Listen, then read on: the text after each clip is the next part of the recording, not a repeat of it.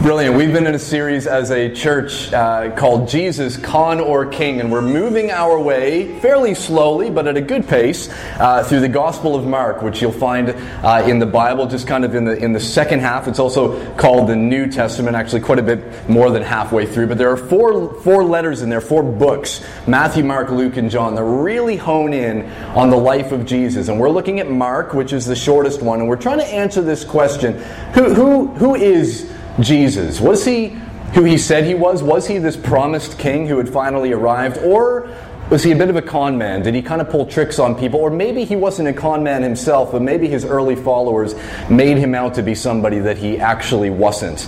And what's recorded in the Bible that we have today is actually just more legend, more fiction than reality. So we're looking at that question as we move through this series. This morning's going to be a little bit different on this because we're actually going to be looking at the prayer life of Jesus. And more specifically than that, the first time that we read in Mark's Gospel about Jesus going off and praying. And why did he pray? And why do we pray if we pray? You know, if Jesus was this king, this promised king that was sent by God, the true Son of God, well, his prayer life then was about him spending time with his heavenly Father. Again, is that something that we can read in the Gospels and trust that this is actually the case? Or is this really just legend and really fiction? Well, I think if we look at a bit of the prayer life of Jesus, it will answer some of those questions. So to do that, this morning we're going to be in Mark. We're still in Mark chapter 1.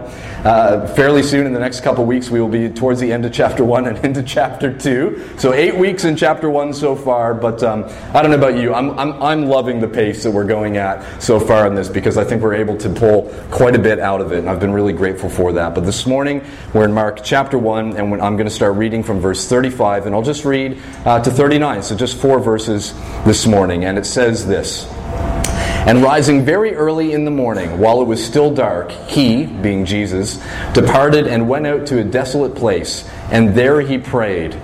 And Simon and those who were with him searched for him. And they found him and said to him, 'Everyone is looking for you.'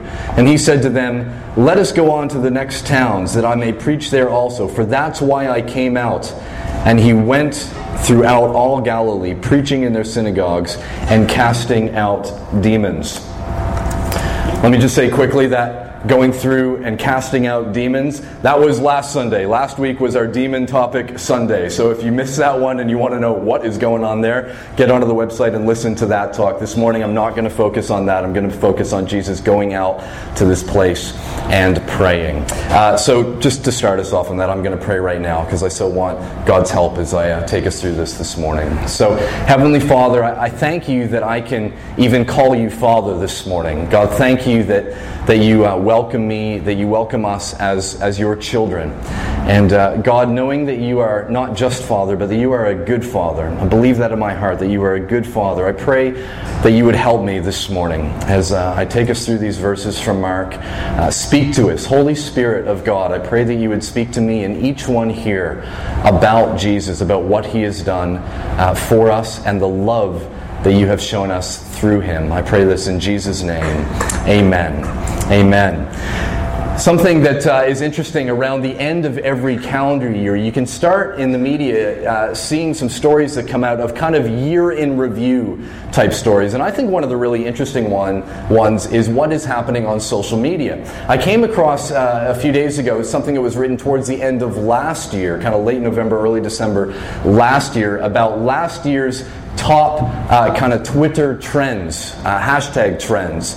And you might remember last year with the attacks that happened in Paris, that was a huge thing that took place. And there was a lot of kind of hashtag mention of Pray for Paris that came through. Even more recently with Orlando, the hashtag Pray for Orlando was quite a big thing as well that moved around online. It seems like when any major world event happens that way, that the social media world really picks up on this, and you see these pray for, and then whatever the city is or whatever the event might be, starting to move around and even going viral.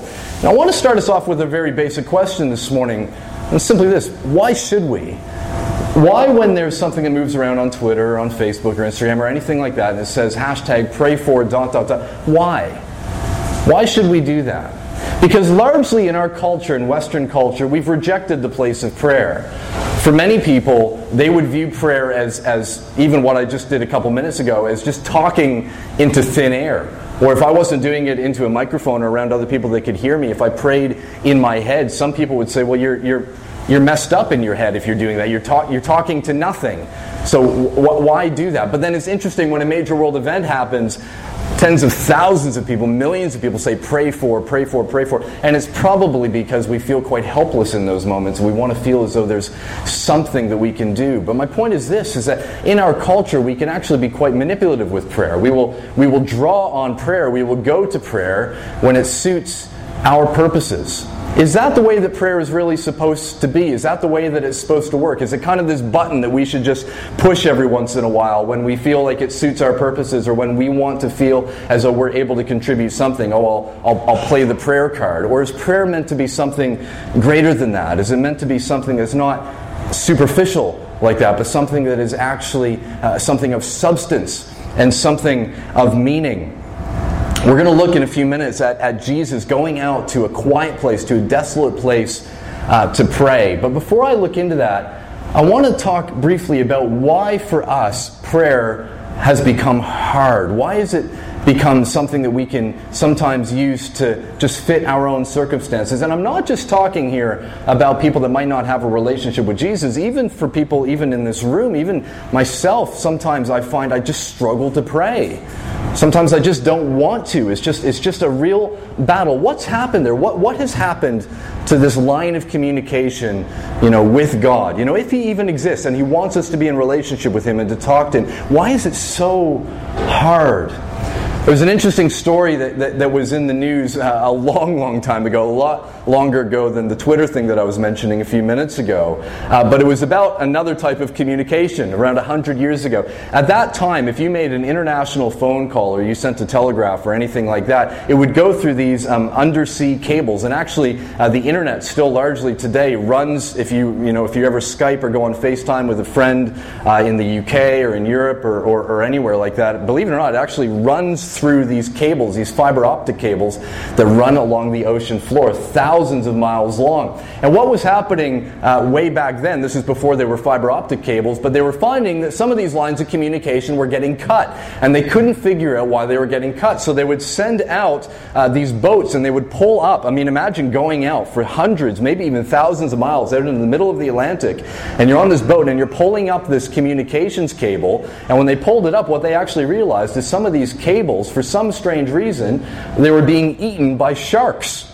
They were actually being eaten by sharks. Sharks just had a taste for these cables. So the people that worked for the communications companies thought, well, we might as well try to make the best of a bad situation and at least give the information to marine biologists so they can figure out about the eating habits of these sharks. But they were really frustrated because it was costing them lots and lots of money.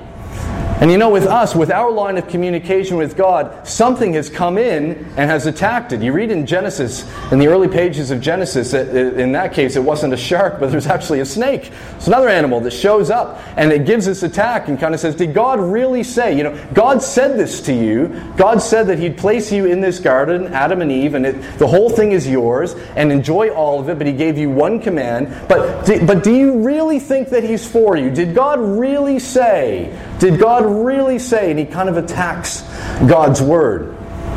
And the line of communication, they fall for that line. The line of communication gets attacked and it gets cut.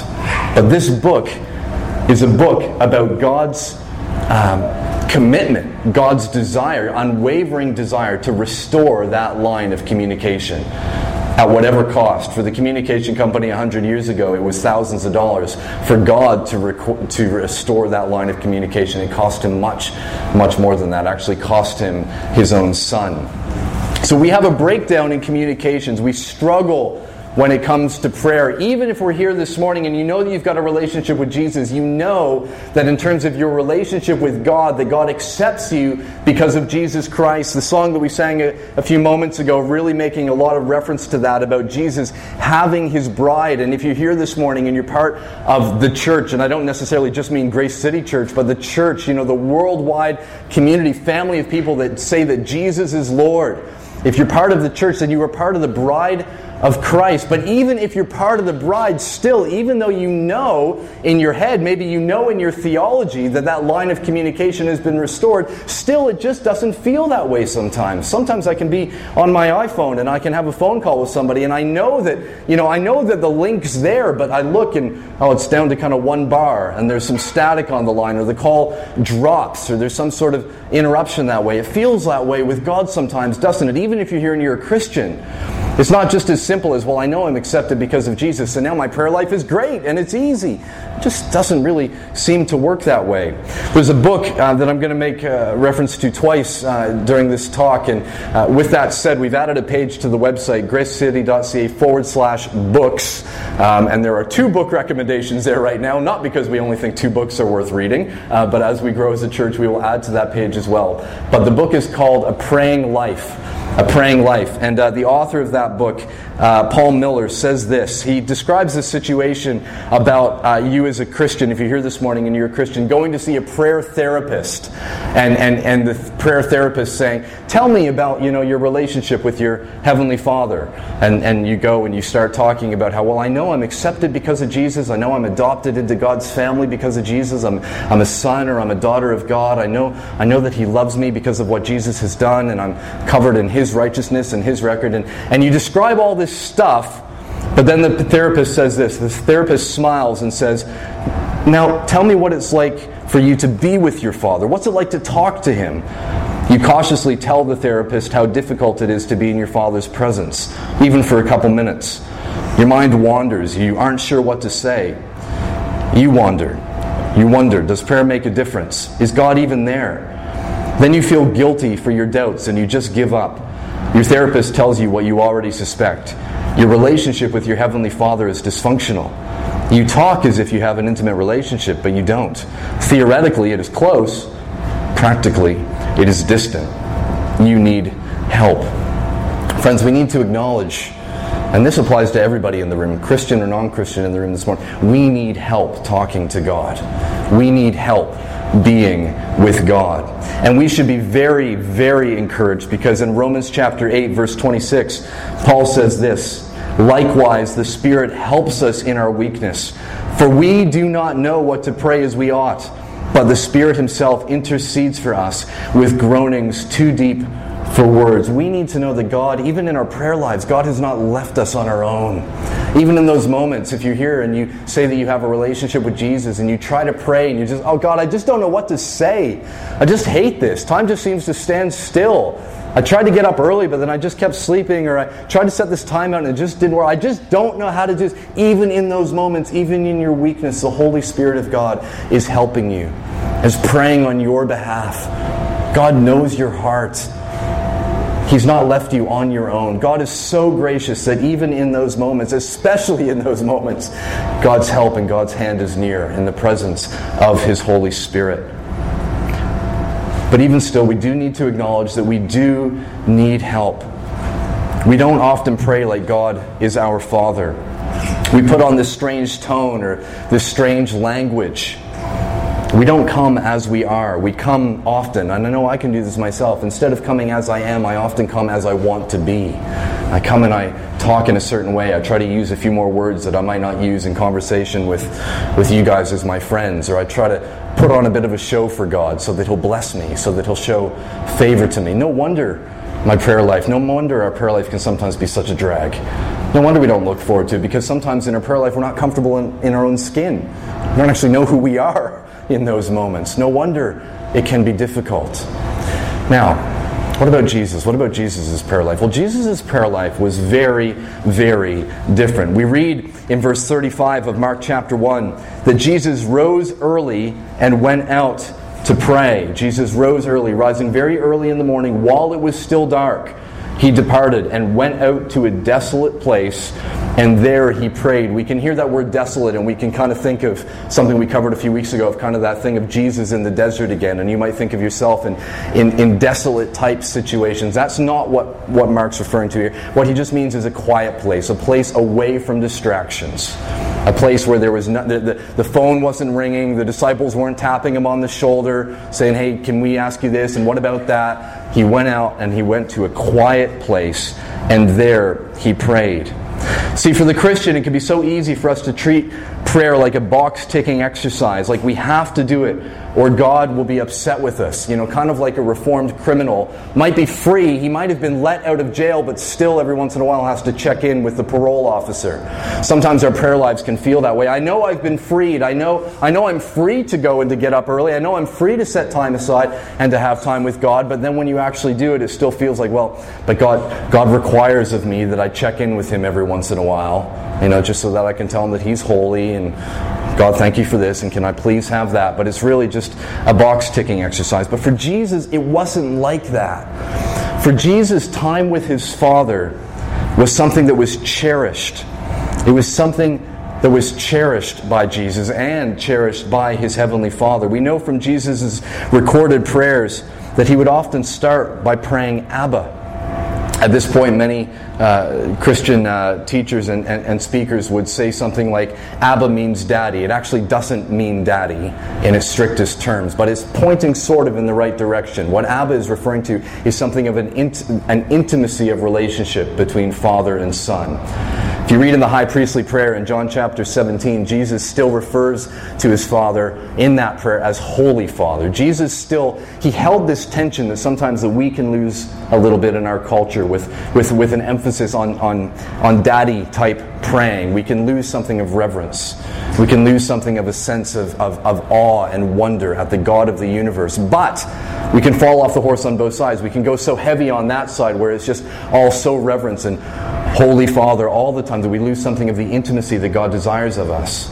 But at the same time, do you understand what I'm saying? We can go so far on the other extreme that we actually forget that the one that we are talking to is the God who rules and reigns over all things, who is full of might and is full of power and is for you and is for me, full of grace and full of mercy. So strictly speaking, Abba does not equal daddy, but it does point in that direction of a level of intimacy between a loving father and a son that He cherishes. For Jesus, His prayer life was about being in that place of enjoying time with His Heavenly Father. In John 17, in the high priestly prayer, one of the things that Jesus prayed for us is that the world would see that the Father loves us as He loves Jesus. Jesus knew that He was cherished by His Heavenly Father. He knew it deep, deep down. And He knew it so much that He actually prayed for us that the world would see that we are cherished by our Heavenly Father in the same way that Jesus is cherished. This past week I had dinner with a friend who was telling me that he, growing up, didn't have a relationship with his father. His father actually passed away when he was at a very, very early age. And a little bit later on in the evening, he was asking me about my family and about why the move to Ottawa and even Ontario. And I remember telling him that on one of my trips to Ottawa, we actually went through Montreal with my dad, because my dad grew up in Montreal. My dad used to take me to Expos games in Montreal. The Montreal Expos, may they rest in peace. I hope they do come back from wherever they are, Washington now, I think. It would be great if there was another baseball team there. But I really, really cherish those memories with my dad of going to Olympic Stadium. This huge stadium built for the 1976 Summer Games. And my dad would take me there. We didn't have a lot of money. We sat really, really high up. I remember the yellow seats. I remember as a kid walking out through this little, I don't know what you call it, like this little runway between the sections and looking out. And for me as a kid growing up in Fredericton, that I felt like you could fit everybody in the world in Olympic Stadium. It was just massive. But my dad would take me there and we'd buy a little bit of food and we'd sit up pretty high. I think the tickets were like $7 or $8 back then. And we'd watch this baseball game. And I cherish that memory. I remember there was twice my dad took me to those baseball games. I cherish that to the point where I was in here in Common this week prepping this talk and remembered that. And I sent my dad a text. I just said, Dad, thanks for taking me to those baseball games when I was a kid in Montreal. He was so sweet. He replied, he said, that was fun, wasn't it? We should go do that in Toronto. Yeah, we should go do that in Toronto. But you know what? That's a privilege. That wasn't a right that I had. Because maybe this is hitting close to home perhaps for some of you, because not all of us have that type of experience. But when I was with my dad in that moment, the phone wasn't ringing, there weren't other people around trying to get his time. It was him and it was me. And it was the Montreal Expos, that was important. But it was him and it was me. And I cherish that memory. For Jesus, in His prayer life, that time was not done out of a box-ticking exercise. It was not, well, my dad wants me to spend time with me, so I better go and spend some time with him to keep him happy. He cherished it. He cherished it like a kid going to a baseball game with his dad. He cherished it. That's where life was. That's where joy was. That's where contentment was simply in having time with him. See, God wants us to approach him as we are. And further than that, God wants us to approach him as children. Not coming in trying to put on some sort of adult kind of presentation of I've got my life sorted and I've got this job and I've got this and that sort of thing going on. So God, you should be very impressed with me. He wants us to come to him as children. That's actually something that is praised in Scripture. Jesus is saying that. He says, let the children come to me. There's a time when these children are going and trying to be around Jesus and the disciples are holding them back. Jesus is saying, no, let them come to me. The kingdom of God is for children like this. And there's a lesson in that for us. He's not just making a comment about the age of the people that were around him, but there's something about coming with faith like a child and just coming as you are. Have you ever heard a child pray? Those of you that are parents in this room, maybe some of you have heard children pray. Let me tell you a little bit about pre-bed prayers in our house. So Zara Grace is 2.5, kind of coming up on 3 in February. We pray with her every evening, pray with Joshua every evening before they go to bed. And it usually starts off like this. Zara Grace, what would you like to thank Jesus for? And her answer always starts with, Zara Grace, what do you want to thank Jesus for tonight? Chocolate cake. Okay? Jesus, thank you for chocolate cake and for the food that you provide us. Zara, is there anything else you would like to thank Jesus for? Chocolate cake. Okay, this is cool. Now, here's the thing. Zara's only had chocolate cake once in her life. All right, and it was quite a few months ago. This memory has really stuck with her. But it's either chocolate cake, on occasion is, Zara, what would you like to thank Jesus for as we pray? Paw Patrol. It's either chocolate cake or Paw Patrol pretty much every time with them. Zara, would you like to thank Jesus for your baby brother, Joshua? Chocolate cake. Definitely wins over praying for Joshua right now. She comes as she is. She's not trying to impress me. She's not well, Dad, you would really like it if I said, Jesus, please be with my little brother who I love so much. That's just not on her mind yet. I hope someday. Maybe it will be. But you know what happens sometimes as well? Zara, let's pray before we go to bed. And sometimes she'll be watching TV before she goes to bed. Zara, let's turn the TV off. Let's pray before you go to bed. No, pray. No, Zara, we need to turn the TV. No, pray. And this thing rises up and says, what is the wickedness in my child? What is this? Where does her hatred of God come from? What is going on? What have I done wrong in my parenting? My parenting is just crashing and burning. What is going on? And then it hits me. I am the exact same way. I have these moments in my life where God lets me down or disappoints me. For her, it's telling her to turn the TV off. For me, it's something I've been asking Him for weeks, for months, and He doesn't seem to be giving it to me. So what do? No pray. No pray. What, God, forget you. You're clearly not answering my prayers, so forget you for a bit. Where does she learn it from? She's learned it from her father, from her earthly father. We can be like this, can't we? You know what?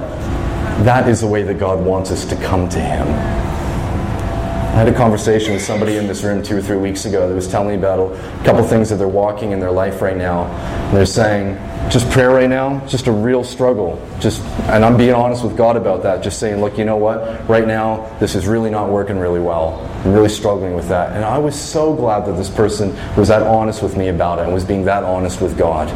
Because I know in myself, I can mask it. I can come and just go, God, I might be struggling a little bit right now, but I know that You're holy and I know that You're trustworthy. And just start repeating this stuff that I don't actually believe deep down. I'm just kind of firing off these theological lines, trying to impress Him so that He'll finally do the thing that I want Him to do. I had this moment where I was going, I need to really learn from this person because it's just coming saying, God, I'm frustrated with you right now. And there was nothing else really that follows that.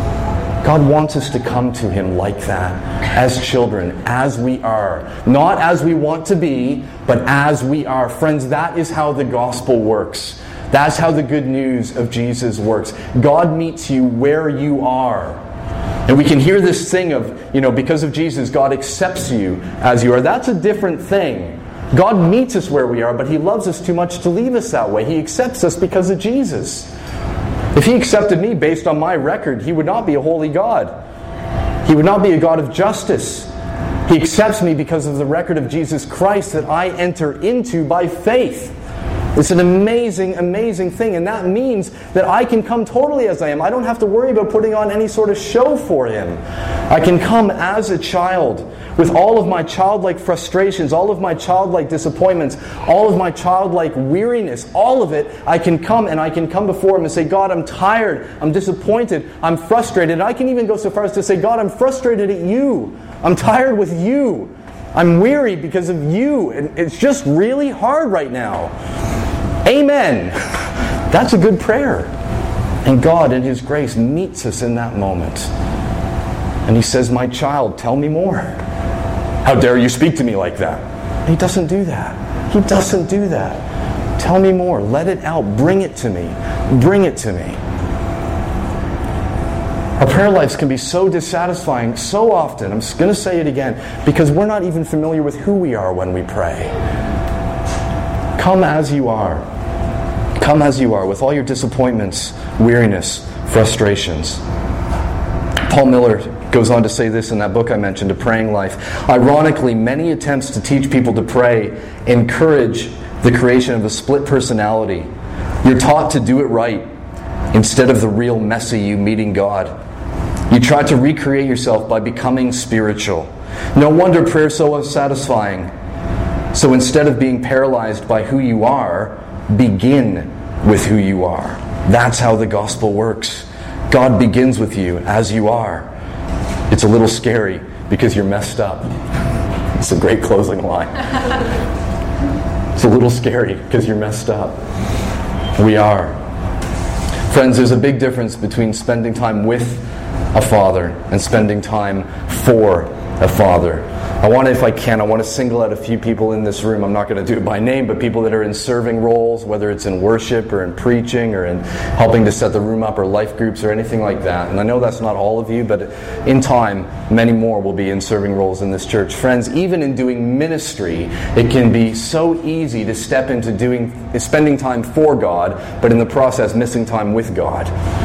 Oh, I'm busy. I'm busy preparing a sermon. I'm busy preparing worship. I'm busy showing up to do the chairs and all of these other things. These are good. These are important things to do. But you're so busy for God, you're not taking time out just to be with Him and to enjoy Him. Friends, even with ministry, let's be careful of that. As a church that has this vision to grow and to reach people in this city for Jesus, to raise leaders and to start churches, let's be careful of not becoming a church that is more focused on spending time for God than we are spending time with God. Let's let it be rooted in just enjoying time with our Heavenly Father. Even to the point where sometimes it might mean somebody saying, look, I've been serving a lot and I'm just not able to enjoy time with God right now. Then we'll say, look, whatever the serving role is that you're doing right now, that's not as important as you spending time with God. So whatever area that you're serving in right now, let's just shut that down for a season. Let's just shut it down for a time. That's okay. We might say that at times because we care for you. And there might be times when you might say to me, Rich, as the church, we want you to take a week or two off because you've been going really, really hard. We have directors in this church, and part of their role is to look out for me, is to know how I'm doing, to know my health, my spiritual health, my emotional health. I hope it doesn't happen, but it might. It happens often in churches. They might say to me, Rich, you're spending more time for God than you are with God. Go and take some time with Him. That's good care. That's good pastoring. Let's be a church that holds that value tightly, of valuing time with God over time for God. Jesus, the perfect Son of God, regularly, and you can read about that in Luke 5 verse 16, Luke slips this little verse in about Jesus regularly going off to pray on His own. He regularly took time out not just to do stuff for His Heavenly Father. He took time out to be with His Heavenly Father. So let's follow His lead. I'm actually going to wrap up right there. I had another section to this talk that was about prayer being preparation for mission, but I'm not going to do that this morning. We'll press pause on that and come on to that another time. Friends, what I want us to do right now, and the worship leaders are aware of this, we're actually going to have a time right now where we're going to worship together, and we're actually going to pray together. It's why we've set the seating up a little bit differently this morning. So let me explain how this is going to work over these next few minutes. The worship leader is going to come up. They're going to serve us. There'll be a few songs that they will do. But coming as we are, there's going to be freedom as we sing and in between the songs just to pray out. Now, I know in a public setting like this, if you're here this morning and you're feeling huge disappointments with God or frustrations, you might not just say in front of 20 or 30 people in this room, God, I'm really angry with you right now. You might not do that, but I want you to know that there's freedom to do that. There's total freedom to do that. Whatever you do, my encouragement to you is just come as you are this morning. Don't worry about big, deep, case in point, deep theological words. Okay? Come as you are. I want to encourage you to pray out. I do. I want to encourage you to pray out this morning. If you're here and you say you have a relationship with Jesus, at least consider. There's no pressure, there's no law, there's no rule. But please at least consider it this morning. If you're here this morning and you don't have a relationship with Jesus, you can still pray. You know what? You can still pray out. It's okay. It's absolutely okay. Maybe take that step this morning for the first time. That would be wonderful. But I'll end with saying this. Rather than the question of why should we pray, I think a much better question, which would be a whole different talk, is why should God bother listening to us? See, in ourselves, there's so much that is unholy. There's so much that is just not like God. There's so much in us that God could look at and say, you know what, I can't even be around you. But God, in His grace, because of Jesus Christ, has restored that line of communication. He's made a way for us to be clothed with Jesus' perfect record, with His righteousness, which fully qualifies us to come in. So why should we pray? Because God wants us to enjoy time with Him as our Heavenly Father. Why should God listen to us? He listens to us because of Jesus. He listens to us because of grace. You're here this morning, you're not feeling qualified, you're not feeling like God should even bend His ear towards you. You know what? You can come this morning, and you have a right to come through Jesus Christ. That's a right that is given to you if you are in Jesus, if you've placed your faith and your trust in Him. So could we stand together? I'll invite...